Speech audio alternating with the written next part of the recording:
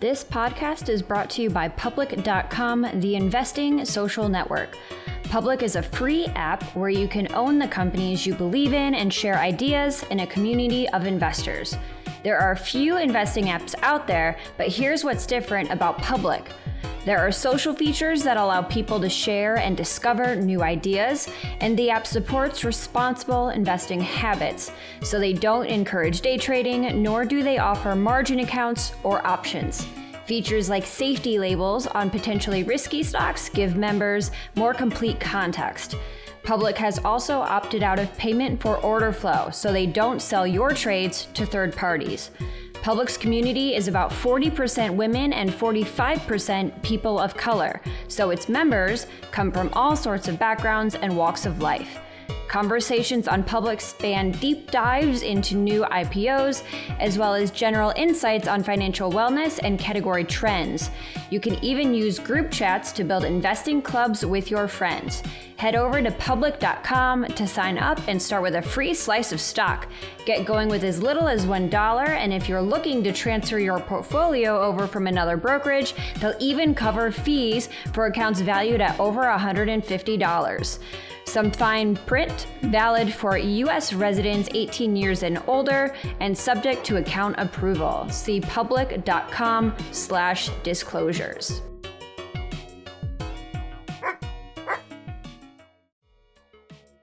Hi everyone, it's Julie Verhage-Greenberg here with your Tux Time podcast from FinTech Today, where we talk about all things FinTech. And today I am so excited for this episode. We have Ken Lin, the co-founder of Credit Karma, and Frank Rotman of QED, who was Ken's very first investor, on to talk about the history of this company. For those that are not familiar, they had a multi-billion-dollar exit last year in 2020 in the midst of all of this. I think they announced it in like January or February, so like right before COVID became a crazy thing, and it closed later in the year. So I just I want to hear more about this story, how this happened, and I think our audience wants to hear more about that as well. Ken is still over in California right now. Frank, where are you these days? Are you still in the DC area?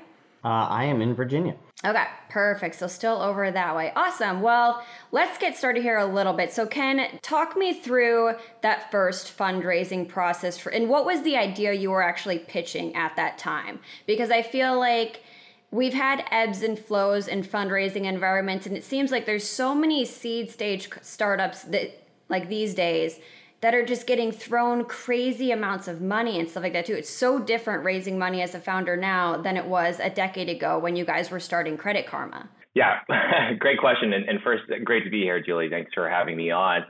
And I think you're absolutely right. It was a fundamental night and day. I think the fundraising environment now versus, when we were out, that was 2007, 2008. The context there was fintech as a term didn't exist. And the idea that the banking industry was going to be disrupted was so far-fetched in that time period. And moreover, you also have to think about it. It was also the time period of the Great Recession. So when you compound those two or three things, it was nearly impossible. And, for me, I thought it was going to be the normal story of going out and raising a seed round, your Series A, raising $5 million at a $25 million valuation, and sort of up and to the right you go.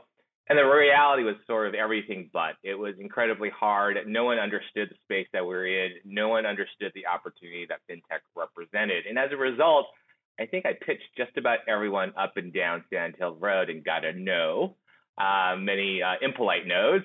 And I think that's where QED came in, which is, I think they were probably the first company to recognize the space that we were in and what we were trying to do. And I'll tell you, it was a very different story in terms of the funding, not as a plug for QED, but just from an experiential perspective. No offense, Frank. But, I literally, after those 100 no's, I remember flying out to DC to meet with Frank, Nigel, and Caribou. I think I took a red eye, met with you all at, 10 o'clock in the morning, and I think was on a 5 o'clock flight back from DC. And I remember the meeting going well because you all understood the business we were trying to create. But the difference also being, by the next day, I believe I had a term sheet from QED, which is fundamentally different than everyone else in the space. So night and day difference, I think, between now versus then in terms of the things that you could do with fintech investors and people recognizing the opportunity. So looking back on it now, it makes a lot of sense that Frank invested in you. But at the time, Frank was taking a pretty big bet writing you that first check. Frank, talk to us a little bit about what made you give them a term sheet within like 24 to 48 hours. Yeah, so it's interesting because QED was relatively new at the time also. So coming out of the Great Recession, Nigel, myself, and Caribou had a shared work history in that we helped create what became Capital One. We were some of the early guard there. And, when we decided that we were going to have a second life outside of Capital One and try our hand at this investing business, we had no idea if we were going to be any good at it. So we decided to stay as true to the knitting as we could and do things that we actually understood. So call it being selectively ignorant on purpose. We chose a few things that, we already thought we knew a bit about, and we're going to spend a lot of time digging in and seeing if we could be helpful to entrepreneurs in this space. So at the time we knew very little, but what we knew very deep. And what was interesting is when we came across, Ken's business, it literally intuitively clicked with us because we would have been buyers on the other side if we were still at Capital One. So it's much easier to understand a business if you would have been a buyer of that service on the other side. So we talked to Ken, we talked about Credit Karma and what it could grow up to become. We talked about the infrastructure that had been put in place. We talked about the relationship with the credit bureaus, and everything he was talking about just felt like home. It felt very familiar. And it wasn't difficult to say, wow, if this thing really does grow up to become what we think it can, how powerful would that be in the ecosystem? So again, sometimes there are classes of problems that are much easier to understand if you're an operator or an ex-operator. And, I think that we fit the bill. So it wasn't difficult for us to actually build conviction around this, which is why the term sheet came so quickly. Ken, talk to me a little bit about what that pitch was in the beginning. What did you hope to grow up to be? Like, how similar is that to what Credit Karma actually is today? Yeah, well, the good thing is Google Docs has a memory of all of these things. I actually remember writing the original business plan in Google Docs, so it's always nice that I can actually reference it. And when I read the document, it's actually not that different. So the idea behind Credit Karma in the beginning was this idea that credit will get you good things. If you really think about the financial services industry, that's what it represents, right? If you have good credit, you will have a lower cost of borrowing. You will have access to, better financing opportunities. And that's been true in auto insurance. It's been, true in your ability to rent and lease homes. So credit affects a lot. And the idea behind Credit Karma, I read the original business plan, was, we were going to be able to facilitate an easier transaction and a lower cost transaction. Now, the only difference I would note is that we thought we would be able to also help consumers find lower cell phone services, lower, cable and bundle services, because you're more apt to return your equipment. You're more apt to stay paying continuously for a longer duration if you have higher credit. Those areas just never gained traction. And what we quickly found was that the financial services companies were really looking for a way to scale online. If you really think about how they operate, they have a particular financial profile that, they are looking for their target customer. And with Credit Karma, we were able to help them find it more efficiently. Now, with that said, from day one, we really value privacy. And we said, well, if you're going to change the paradigm of the internet, what's the one thing that you would do around that? And for us, it was not selling data. So the combination of those two things created a really interesting business model for us, which was, help consumers find the right financial services products, but at the same time, protect their privacy, protect the information that, they are giving us the permission to access on their behalf. And that's what, Credit Karma has always pursued. And, although our partners are a little bit different, the idea is exactly what we started out with. Now, all of this sounds like it makes a lot of sense today, right? Like now that this is a thing that is very typical, a lot of startups make it so you can connect your financial services to different things. You've got retailers and others embedding financial services into their products.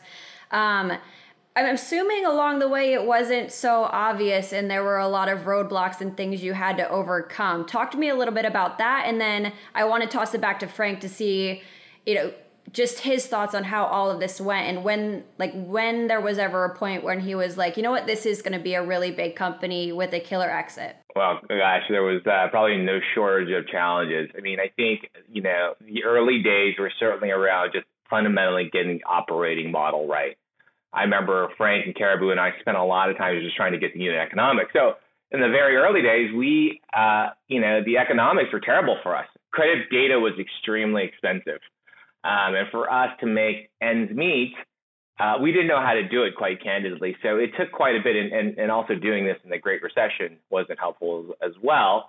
But you do learn things when you have to be scrappy. So I think some of the bigger challenges were, one, convincing consumers, right? Earning consumers' trust is never an easy thing. And, also in context, back in 2007, 2008, there were no truly free credit score sites, right? The business model at that point was known as the negative opt-out model, which is you can gain your score, but you put in your credit card, and if you don't cancel the subscription you just signed up for, you're going to be charged $30 a day. And consumers were sick and tired of that.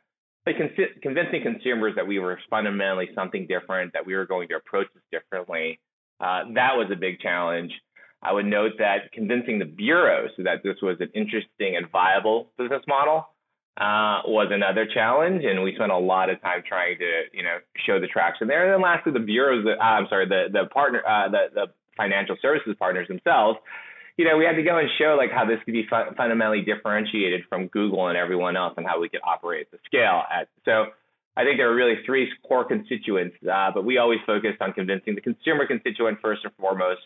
And, 14 years later, we've given away, I think, billions of free credit scores, and we've never charged a single consumer. I'm still proud to say I don't think we have credit card processing capabilities, so we could still never charge a consumer's credit card, even to this day. Frank, what about your thoughts on this? Because you worked very closely with Ken and the team throughout their history, both through these early days, the challenges along the way, and on the eventual sale. Talk to me a little bit about that journey and what you found to be the biggest struggles and how you helped them with that get to this point. Yeah, it's interesting. I actually reviewed our own internal investment memo not too long ago, just to refresh my memory on some of the early days. And it's interesting because when we first underwrote, the company and put our investment thesis together, the business had two business models, not just one. And, that was a really important fork in the road that we had to figure out which model was the right model with Ken. So model number one was the direct-to-consumer model that we know today, right? This is what Credit Karma is. It's about offering free credit scores to consumers. And then in some ways, you can think about Credit Karma as a channel with data attached to it, right? So the customers come, they get something of value for free. There's a lot of data that's attached to them, and then Credit Karma can offer them money-saving products that are better than what they already have, in their wallets or in their financial lives, because there's a lot of data that can source better products that ultimately are ones that the customers are going to want, right? So it's data. It's a channel with data attached to it that's a direct-to-consumer model, and that really is the foundation for Credit Karma. But the other business model that Ken was working on at the time was really credit scores as a service. So if we think about all these as a service businesses that have emerged today, Ken was actually working on credit score as a service, where he was creating the consumer experience, the scorecards, the look and the feel, the way of making everything transparent, calculators to help people understand what would happen if you actually did X, Y, or Z, how would it affect your credit score? And he was making these services available to financial institutions to then make available to their customers. So I remember, the first big contract was for the Sears portfolio under Citibank. And there was a big discussion about, what happens if we can't crack the direct-to-consumer channel? What happens if we can't originate customers cheap enough, to make the business model work and to build a mass of customers that creates a real channel? Well, the answer was, acquire customers by the millions by creating this as a service, for some of the big financial institutions. And, that was a really interesting business until, Ken cracked the code on the direct-to-consumer business, because that was much bigger and much more interesting. So the way that I affectionately describe my role, in figuring this out is that I was the cheap bastard around the table. I was the one who said, let's not just spend tons of money trying to build a channel if the unit economics don't work. Like, if we can't acquire a customer cheap enough, and then they're not interested in buying the products and services that we can share with them, then we don't have a direct-to-consumer business, and we shouldn't waste a bunch of venture capital trying to scale this business. We should go down, path number 2, which is credit score as a service and figure out how to sell into the big institutions. But once it became really clear, and Ken can talk a bit more about cracking the code on Remnant Media and some of the channels that really were the rocket fuel, for creating the channel that Credit Karma is today. That's when it became, I would say it was pretty obvious. I mean, Ken, you can, share your own opinion on this, but, faced with behind door number 1 or door number 2, it was really clear that the direct-to-consumer model was much more exciting, would have much bigger outcomes, help more customers, and just is a more attractive business model. But we had to get there first. Yeah, Ken, how did you crack this code? I assume it is not just an overnight thing where like a light bulb went off and you had it. It sounds like there's probably a lot of work that goes into this. Yeah, absolutely. Well, first, Frank, I'd love for you to send me your investment memo at some point. I'd love to just kind of read it as a walk down memory lane. And I'd probably challenge you as the cheap bastard around the room, because from a frugality perspective, I think we were pretty well sunk. I think it was actually a little bit of the commonality of the way that we like to operate. But to Frank's point, we were going down both paths, and we realized that one path was just significantly more interesting, but more impactful as well. And one of the challenges that we saw when it came to providing Credit Karma as a service, or banking as a service, or credit scores as a service, however you want to call it, was that, banks were oftentimes too slow. They often did not create the functionality that we thought was going to be important to help consumers achieve their financial goals. So we really preferred the consumer side. But I'll tell this quick, but maybe not quick story, but I'll try to make it fast. We were searching for, we'd figure out roughly the unit economics of the business, meaning that, if we put $1 in, we could roughly get like $1.03 out of it. We're like, well, that's progress, right? Because we were just losing money before that. So the big challenge was figuring out how to scale. And I remember that, we had tried a lot of things, the very traditional things. So, search and display and affiliate partnerships and editorials with bloggers and so on. And I also remember having a conversation with Greg, who's now our CMO, about, hey, have we ever thought about television? And, we went to one of our friends that used to work at a big media agency. We had roughly $1 million in the bank, courtesy of QED. And I remember the media, executives saying, hey, you could try television, but television, you're going to have to spend $200,000-$300,000 on a television spot. You're going to have to spend $500,000 in media. And then, and only then, you might get lucky and get an indication as to whether they'll have impact with consumers. And we thought, well, there's no way that's happening, going back to this idea of us being very frugal at the time. So rather than go down that path, we shot a commercial on my DSLR. I remember we went to the sound studio and rented it for half an hour and spent maybe all of $200 on that. And we spent, $20 on props, and we actually had 3 Credit Karma employees as actors, and we shot our own commercial. We put it in the can, so to speak, and actually forgot all about it. And, lo and behold, we aired that commercial for $50 on an overnight media buy. And I think we registered roughly 75 people, and we could see the direct impact of when that commercial aired and the spike that we saw in the number of registrations that we had. And I think it worked out to something like a 75-cent cost per acquisition.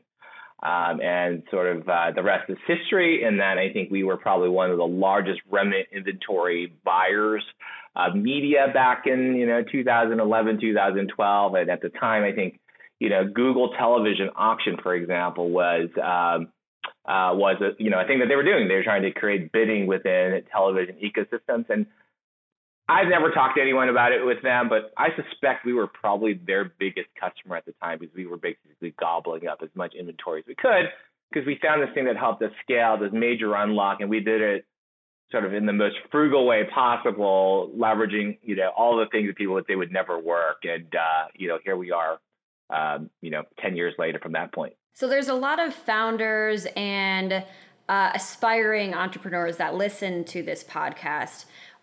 At what point did you feel comfortable knowing that like this business is going to work and we're going to do okay? Because I feel like there's so many early stage people that you go through so many ups and downs that it gets to be such this like, it's a hustle, like it's emotional. And you experienced all of that before. Yeah, I mean, on some level, maybe not after Intuit, but I mean, I feel like on some level, I always felt that way. I think only the paranoid survive. And I don't mean that in a negative way. I always talk about to the company as, as me being the chief optimist when it comes to the overall business.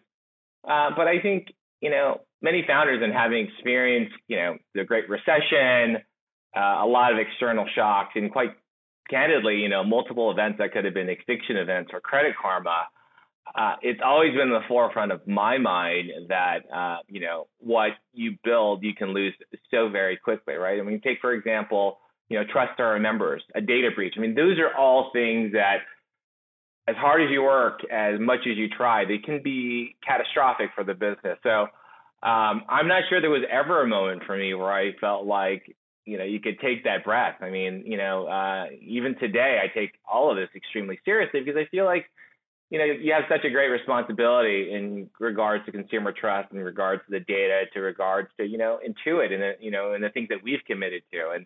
And that's something that I think is fundamentally important is, that you have to stand by your commitments. That's to your customers, to, your team. And the moment you take that for granted, I think there's big challenges. So I don't know. I don't know if I've ever really taken that breath, and COVID's probably taken that breath away from me in some regards, just because doing everything that we've done in 2020 is, been quite a challenge. And looking back, and the economy's better, and there's been some terrible events of COVID, obviously, but it's always been a challenge, and I'm not sure if I'm ready to take that deep breath or that sigh of relief yet. Yeah, I wouldn't mind commenting on that as well, because from a VC perspective, there's this gigantic disconnect between VCs and founders, where day one, when you invest in a company, both the founder and the VC have absolute belief, that the problem that's being solved is profound, and there's a big business that can be built, and it's the right team that you've assembled, and you just fall in love with, the future that you want to actually kind of will into existence. The difference is that over time, you find out that you and the founders collectively were statistically wrong most of the time. So you invest with all this passion and conviction, and then 3/4 or more of the time, you're just wrong. Either the business opportunity is smaller than you thought, or it's completely non-existent and you weren't able to solve it at all. So as a VC, when you're building a portfolio of companies and you're putting money to work, you end up finding these moments where you say, wait a minute, it actually is working and we're statistically right. Things are going well. Things are falling in place. And in the case of Credit Karma, and in the case of a lot of businesses, the first moment that you have that light bulb go off is when you realize that you have the ability to scale a business where you already have cracked the unit economics. And when you can put the two of them together, where you have line of sight to scaling, and you can make money at the individual customer level, that's when you say, wow, how big can big be, right? How deep are your channels? How many customers really want this? You stop asking, do they want it at all? You stop asking, is there a business to build here? And you start saying, how big can this be? And, in the case of, Credit Karma, I think it really was when Remnant Media, became a cracked channel, because the unit economics were cracked and it was a deep channel that could scale. So you put the two together and confidence just went through the roof. Sticking with you here, Frank, in I don't know exactly when these board meetings and whatnot happened, but late 2019, early 2020, probably right after I went boxing with Ken the last time I saw him in person, they started having very serious talks with Intuit. Talk to me a little bit about your thoughts on them going down that path, because I'm sure when you invested, there were, especially when you knew that Remnant Media was working and this company's going to work, that IPO, getting bought, those were all big viable options for you guys. Talk to me a little bit about what your thoughts were on going down that path. Yeah. Look, as an early stage investor, I mean, we primarily invest before the code has been cracked on businesses. So think about it as foundation or formation stage all the way through the seed and Series A. I mean, that's really our sweet spot. It's almost a luxury when the companies actually do succeed and grow up to become big, durable, dominant businesses in their space. And we've had the privilege of being part of quite a few. When it gets to that stage, it's time to start thinking about exits. It's time to start thinking about, do you want to remain independent and be a public company? And, at QED, we've been there and done that. We helped, spin off Capital One from Signet Bank and managed a public company in the past. So we had direct operating experience on what it would feel like to be a public company. But we've also sold many of our companies to strategics, right? It's another viable option. So the beauty is, if you have an amazing business, you have tons of optionality. You have options. If you want to sell, if you want to be independent, it's really just a choice because you have a great business. So it wasn't really a QED decision. In fact, it was absolutely not a QED decision to sell the company. It was a collective decision about saying, is this the right fate for the company, right? Because it was completely viable path to go public. It had the makings of a company that could do quite well in the public markets. So, I mean, Ken can probably talk about why the option was, the option of choice, but we were there to be supportive, and we would have supported any path, with the company because it's a great company. Ken, talk to me a little bit about the sale and how things are going post-sale, which, like you mentioned, it happened in 2020. So it's one hell of a time to sell a company and start integrating into another company. Yeah, I mean, I think as Frank alluded to, it was an interesting option for us. And, if you've heard me talk on the subject or if you really understand, I mean, a few years ago for me, I'd probably say about maybe 5, 6, 7 was, when I knew Credit Karma was going to be viable as a standalone and, paranoia aside, what really mattered to me was our ability to make an impact. And, having grown up with very modest means and, seeing how challenges the financial services industry could be to navigate, one of my fundamental beliefs and really what I was striving for with Credit Karma was to make a difference in the lives of consumers. And I would argue the most underprivileged or the ones that are sort of preyed upon the most. And, that has been, the rallying call for me is why I got up in bed every morning. And when Intuit came along, first, I didn't know a lot about Intuit in terms of what they were trying to do. But what really struck me, and I still think about this today, which was, a lot of their materials around their mission, what they're trying to do, we used different words, but we actually quoted the same data facts. We, sort of quoted the same ideas. And that really resonated with me. And, ultimately, at the end of the day, that's what got me comfortable. Is we actually had the same mission. And when I go back to the idea of mission and really making a difference in the space, two things strike me is one, scale really matters, right? I think in order to change the industry, you have to be able to have enough scale that you can actually work with some of the largest financial services institutions to make that difference. And they'll only, generally speaking, do it if you actually have enough scale to make that happen. So I thought, Intuit certainly, ticked that box off. But also, if you look at what we were trying to do from an innovation perspective, we were, one, trying to wrestle control of the data back from, I think, large databases and large institutions back in the hands of consumers and creating a platform where a consumer actually had access to all the same information that a bank did, but we were leveraging the technology on behalf of the consumer. And what we found there was that, Intuit would accelerate that mission 5 to 10 years. And we thought the combination of those two things would really make a big difference. And, that was ultimately the driving decision. And, having seen the transaction happen in 2020, we went, I know exactly. We announced it February 24th. I remember a few dates in my life, my kid's birthday, my anniversary, and February 24th. That was actually the day that the stock market crashed, literally the morning of. I think the futures had dropped. Frankly, you and I were on the call that morning. I can't remember how many points it dropped. I wasn't focused on that, but probably 300-400 points from a futures perspective. A lot happened since then. But I'll say a couple of things about the partnership. One is that Intuit and Sasan never wavered from their commitment, through the darkest of that time period, which was wonderful. And now on the other side of that, we're seeing a strong rebound across the whole sector, and it's exciting. And all the opportunities that we discussed prior to even announcing the deal, we're seeing materialize. The things that we're able to do with the capabilities, with the data, with the trust, with the increased scale. I mean, they're all coming to fruition. So it's really exciting to see all that play out. But also, I often talk to the company about grit and being persistent, perseverance in the business. And I think it's all coming true in terms of that commitment and us getting to the other side. Frank, following Credit Karma so closely, being a part of this journey, how does that change your view on just fintech moving forward? Seeing someone like Credit Karma succeed with the consumer option, working with financial partners, working with credit bureaus, just how does that change your investment thesis moving forward? Yeah, I'm not sure it changes our thesis. But what I think it does is it's one of many examples of what I would call the art of the possible. And, I think fintech started off as a thing no one even understood. And people were wondering, how are you going to disrupt banks? Like, is that even possible? And we fast forward 10 years from the beginning of what you would call, the fintech movement.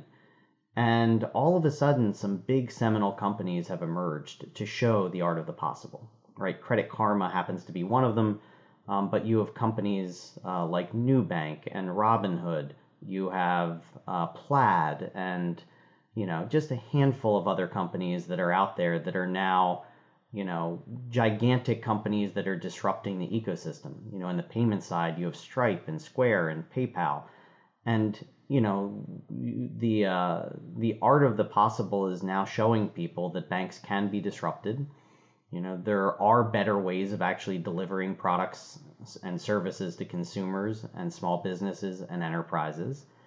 And if you put the right teams and technology against it, you could build absolutely massive companies. I mean, $100 billion plus companies are now possible in this space. So, I just think that Credit Karma is another great example of the art of the possible. And I have mixed emotions about it because for a while we were one of the specialists in the space and had this nice little magical world to ourselves. And now I think people have woken up and they're saying, wow, this could be gigantic. And, the great news is, I think the next 10 years are going to produce as many or more seminal companies in the space than the past 10 years did. The problem is now there's a lot of competition. So it makes our jobs a little bit more difficult. Ken, on that front, there's a lot of competition for some of your newer products that you've launched in recent months and years, such as the debit card, a checking and savings account. How are those products going? And then to wrap it up, what are your thoughts on, what's Credit Karma going to do with work from home in the future? Yeah, well, when it comes to, the new products in the space, I think, as Frank alluded to, the opportunity area is huge. And what we see in the space is that, one, I should note that we think we have an amazing product, and the products and features and capabilities, and that we've built it from the ground up to be truly free, to really focus on some of the problems in this space. We're really excited about. We've gained really amazing traction.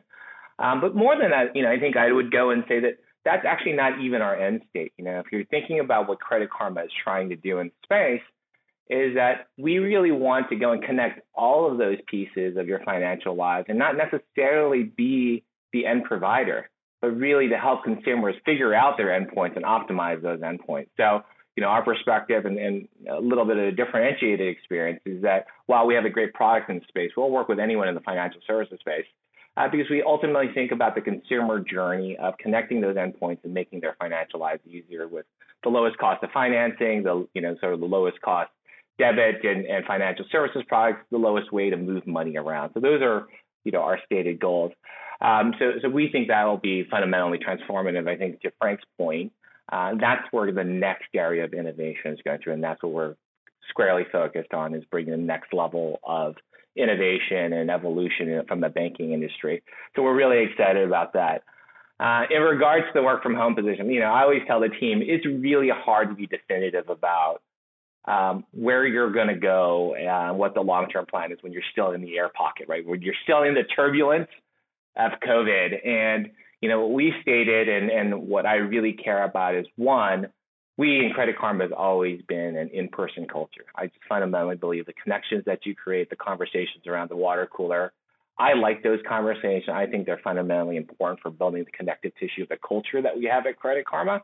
And I want that to persist. So we know that we don't want to be 100% remote. And then I think a lot of people are looking for certainty around, like, I want to know the date we're going to go back to the office, number of hours I should be there, the number of days, and so on. And I'll go back to that first point, which is I think it's really hard to do that in a period where, we're still, work remotely. We're still in a COVID, effectively shelter in place and essential workers perspective. And I think we're going to need a little time and space and distance. I think what COVID has taught us is that it's possible, but I'm not sure if you had choice, if that would be the choice that you make. And I think it'll be different for every company and every person. But I think you want a little distance from it. And I think you want to give general guidelines. I think it's hard to be precise, prescriptive, exacting in this period of time. And, that's what I've shared with the company. And I think that, being very clear about that is fundamentally important, because I think in this time period, again, people are looking for as much certainty as possible because they want to know whether they want to move to Austin or not, or, stay in San Francisco or move to New York or wherever their place is. And by the way, I think that in itself will change. I think it's great to be able to work anywhere at some period of time, but at some point, I think you crave for some level of consistency, or at least I know I crave for a level of consistency that I had pre-COVID. So time will tell. Yeah, I'm hoping some of the techies come back to San Francisco from Austin, because I would love to be able to buy a house here, and they're trying to buy them all up right now. So, but you guys do have a mortgage offering, so I'll make sure that I'll check out Credit Karma for all my tips on home purchasing when I do get to that point. This podcast was almost double what we usually do, and I still feel like I could keep going for another hour, which doesn't surprise me at all with you guys. But thank you so much for taking 35 minutes to talk to me today. That is it for today's episode of Tux Time, though. Thank you, Ken. Thank you, Frank. Thank you. Thanks, Julie.